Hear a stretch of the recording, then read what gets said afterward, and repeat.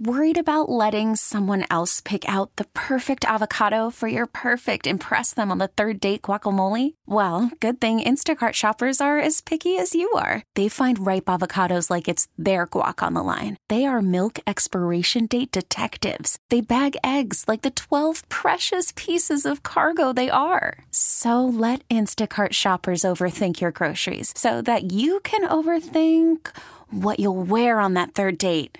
Download the Instacart app to get free delivery on your first 3 orders while supplies last. Minimum $10 per order. Additional terms apply. We get it. Attention spans just aren't what they used to be. Heads in social media and eyes on Netflix. But what do people do with their ears?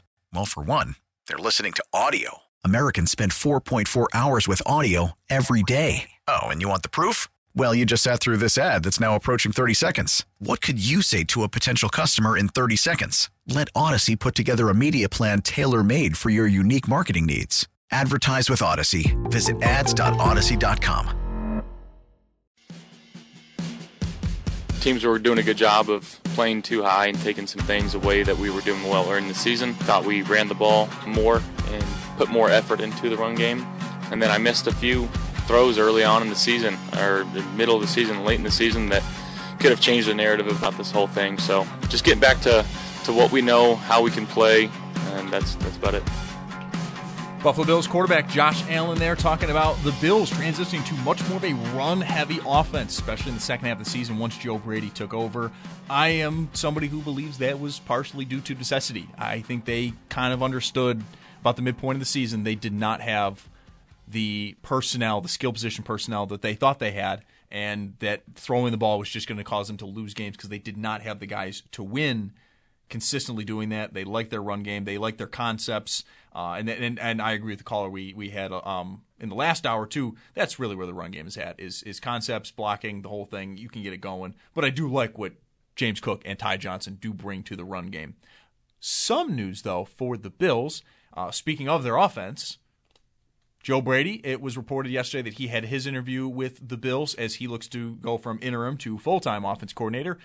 They're also bringing in former Buffalo Bills quarterback Thad Lewis to interview for the job as well. He has been with Tampa Bay since 21. He was their assistant wide receivers coach from 21 to 22, and then this past year was their quarterbacks coach. And look, worked for him.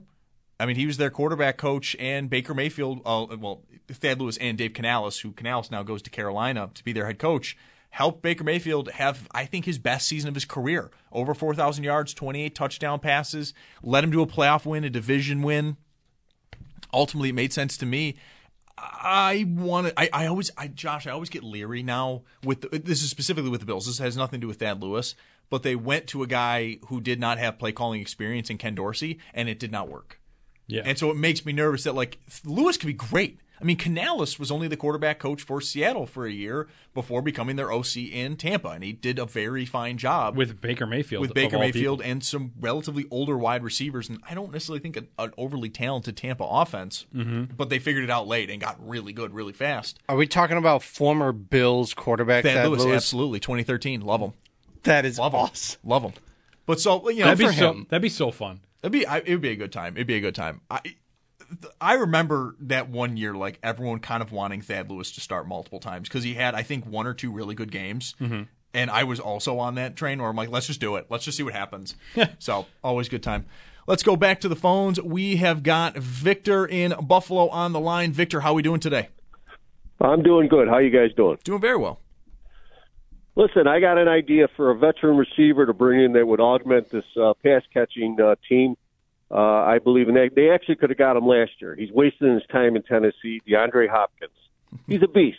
He's always been a beast. Great hands, great deep guy, 50-50 guy, best toe tapper on the boundary I've ever seen. And I'm sure you remember the Cardinals game when he caught the Hail Mary. Oh, of course. And here he's a guy that why wouldn't you want to play with Josh Allen? And I mean, I think he brings a legitimate top. I still think he's a top 10 receiver. If you go look at all his tapes, he's just phenomenal. Yeah, that's it. That's all I got. You can also draft the young guys too. Yep. This way, it leaves you open to draft young guys. That's all I got. Thanks, guys. Thanks, Victor. how long did we spend on Hopkins in the offseason? A lot of time. And to be fair, looking back on it now, you should have got him. You should have done what you could have to go get him. It would have helped the offense out immensely. I do wonder what the offense would have looked like having him and Diggs and Davis. I mean, you would have had Davis in his much more, I think, natural role, which is more the number 3 receiver, is not going to demand volume, but instead 1 or 2 big plays a game. You would have allowed kind of other guys to, I think, really be more in their natural roles to flourish. I do wonder what would have happened. They do have a potential out, Tennessee, in the 2024 offseason. So right now, all signs are pointing to they are going to, I think, release him so that he will be a free agent. You can go get him. And so, yeah, Hopkins would be an interesting idea. I am, though, more on the Green Bay plan. Josh, I think with how old this roster is, I want them to get younger. I don't want Hopkins, and I agree with much of Victor's points. I still think he is one of the league's best receivers. I still think he can help the Bills. My problem is after a year, we're having another conversation. He is going to be 32 years old this season. You got to stop doing the Band-Aids. You got to go out there and get the real fix. That's also, I wouldn't mind going to get DeAndre Hopkins on top of. We've already added all these guys as well. Right. I'm much I don't know how you more make that work with onto the cap plan though. of Green Bay. It would have to be like a single year deal where he makes like $4 million. Not even, bro. Not even. But so I'm much more on the Green Bay plan. Get young, get fast, and the way Green Bay has done it, I think is a perfect plan for Buffalo to emulate. Jordan Love, this is his first season starting, but he had been in the system for 2-3 years, I think, up to this point. So he had been there learning the offense. Matt LaFleur has shown that he is one of the better offensive minds in football. Love has been learning that. He's been there since 2020. Oh, man. So 3 years he gets, and then after 2 years he gets his first start. So he's been there for 3 years. And say what you will about him, he was learning under Aaron Rodgers. Well, yeah, just by watching. You're going to pick stuff up through osmosis just by being around him. So that made sense to me. But what they did is, I think, perfect, is just keep adding young guys here and there. I'm fine with adding a wide receiver in the 4th and 5th round, Josh. I have no problem with it. Again, I thought you got great value for Gabe Davis. But what they also did was, hey, we're going to add 2 guys in the 2nd round. We're going to add another guy in the 3rd round. And we're going to augment that with, we're going to grab a tight end here. The Bills did that last year. And all of a sudden, you look at the Packers and you're like, man, they're really young. And once they figured it out, they were really good. Yeah. I think Joe Brady, if they hire him, is a very good offensive coordinator. I really do. I also think the Bills should do their due diligence and go around the league. So I like that they're going to bring in a Thad Lewis. I hope that once Washington kind of nails their head coaching position, which will be Ben Johnson, they bring in Eric Bieniemy for an interview. I want to see him also get a shot at being the offensive coordinator here in Buffalo. That one, he's probably the only guy, unless obviously, of course, like a Ben Johnson or a Bobby Slowick were available for a coordinator position. Eric Bieniemy is probably the only guy I want to interview aside from Joe Brady. Mm-hmm. I can't really think of anyone else that, just kind of is like, ooh, that's interesting. Maybe Brian Johnson, because he's no longer with the Eagles now. But I don't know. I mean, what was that offense really this year for the Eagles? You know what I mean? Broken. Deeply broken. But is that the fault of Brian Johnson, or is that the fault of the team itself? I think what was going on what there? You're seeing, and you kind of saw it in Indianapolis, Shane Steichen is that good. I think Shane Steichen is that good. That, yes, they have talent, but he knew exactly how to get everything out of everybody. Yeah. I think that's the thing is Hurts now is a guy that's a great fantasy quarterback, but you only have that 1 year where you're like, oh, but he was a great quarterback. Right. Yeah. The years prior, not that great. This year, not that great. No, because I think Shane Steichen was perfect for that team, and they lose him, which it is bound to happen. But it's also why Cincinnati now, I'm going to be asking questions. Brian Callahan goes. He leaves. Now, I think he broke the news yesterday, or at least to me, I didn't know, that Zach Taylor was calling the plays in Cincinnati. So maybe there's not going to be as much of a transition. But this has been the only offense coordinator that Joe Burrow's had since being in the NFL. Yeah. I think it could be interesting. But you're seeing, though, Allen has not looked the same or as efficient, as deadly at times as he has under Brian Daboll. I still think the peak of the Bills' offense was 2020. They had a run in 21 where they looked amazing, but much of 21 was rough. And then 22, 23, we were asking a ton of questions, basically from day one. 2020, though, to me, the peak of that offense, Josh, was that Denver Broncos game where Allen had the soundbite of how many times do we have to score, and they kept scoring and eventually did score a touchdown that stood. That, to me, was the peak. Yeah. And with that season, you had Stephon Diggs, you had John Brown, you had Cole Beasley. You know, I think Gabe Davis was a rookie on that team. He was. Yes, he was. He was their third leading receiver in terms of yardage with 599 yards. Yeah. And then you had Dawson Knox on that team as well. 288. Yep.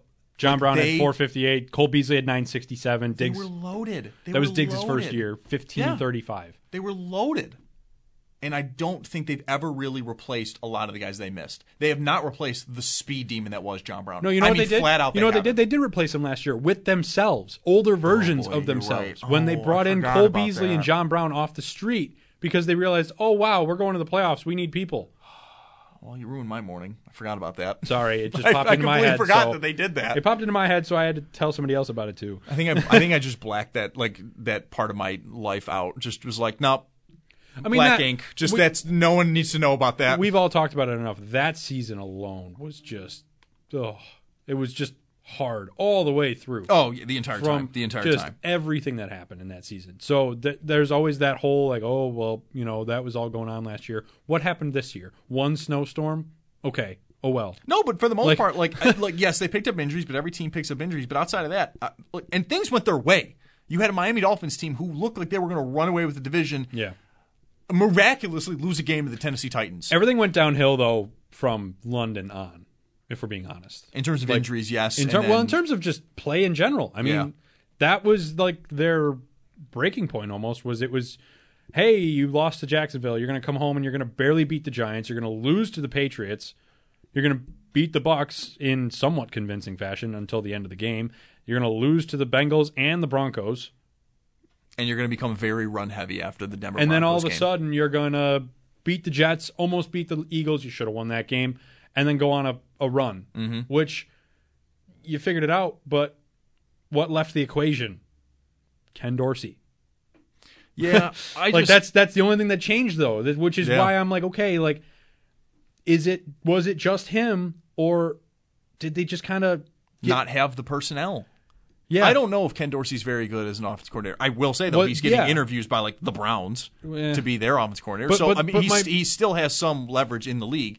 But to me, as the season went on, it became apparent they don't have wide receivers past Diggs, and even Diggs got to a point where we're sitting here going, dude, I just want you to have 50 yards in a game, let alone 100 yards. Well, my main point there was, yes, Ken Dorsey left, and the offense looked a lot better after that. But was it because Ken Dorsey didn't know how to run the offense, or did Ken Dorsey not have what he needed to run the offense, and then just Joe Brady just kind of figured it out?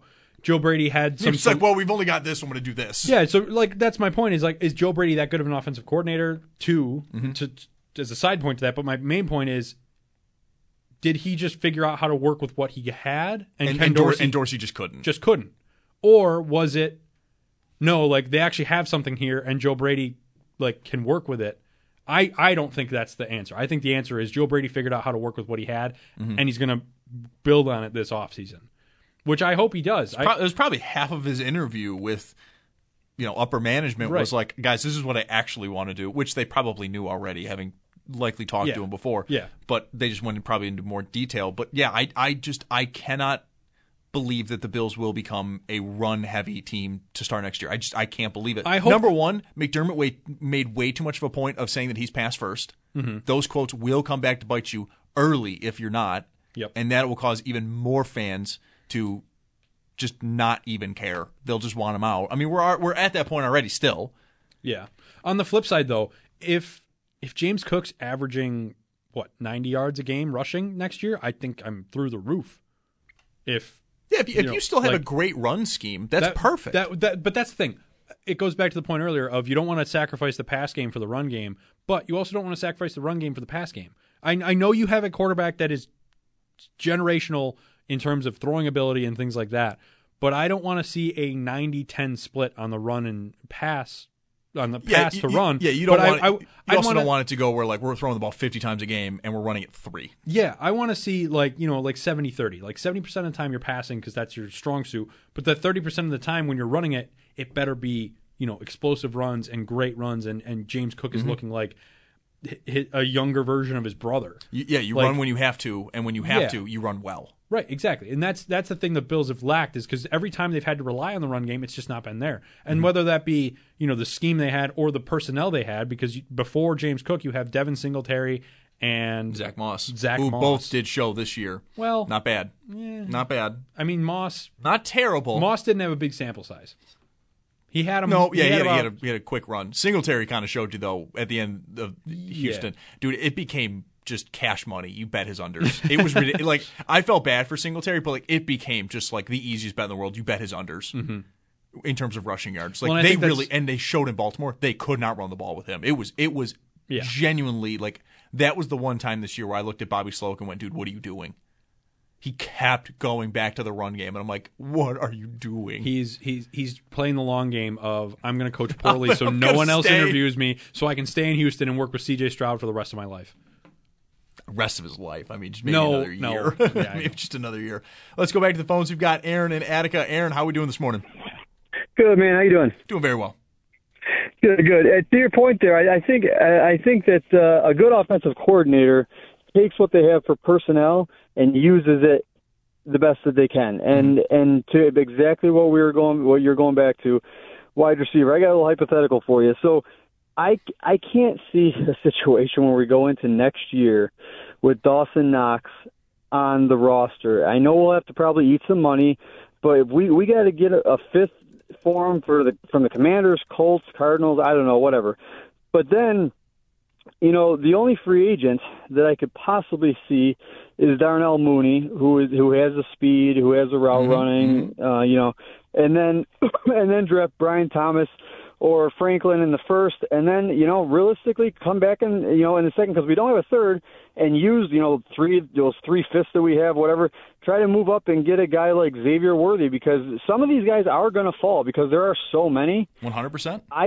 I really want to get two wide receivers in the first two rounds. As much as I'd love to get Kamar Kitchens, from the safety, but I just can't see us spending a high pick on that. And then another guy just to keep an eye out for, Malachi Corley, a guy. He reminds me of Deebo Samuel. He's smaller, but he can run the ball. He runs guys over. He runs like a running back. Going to be a Senior Bowl star.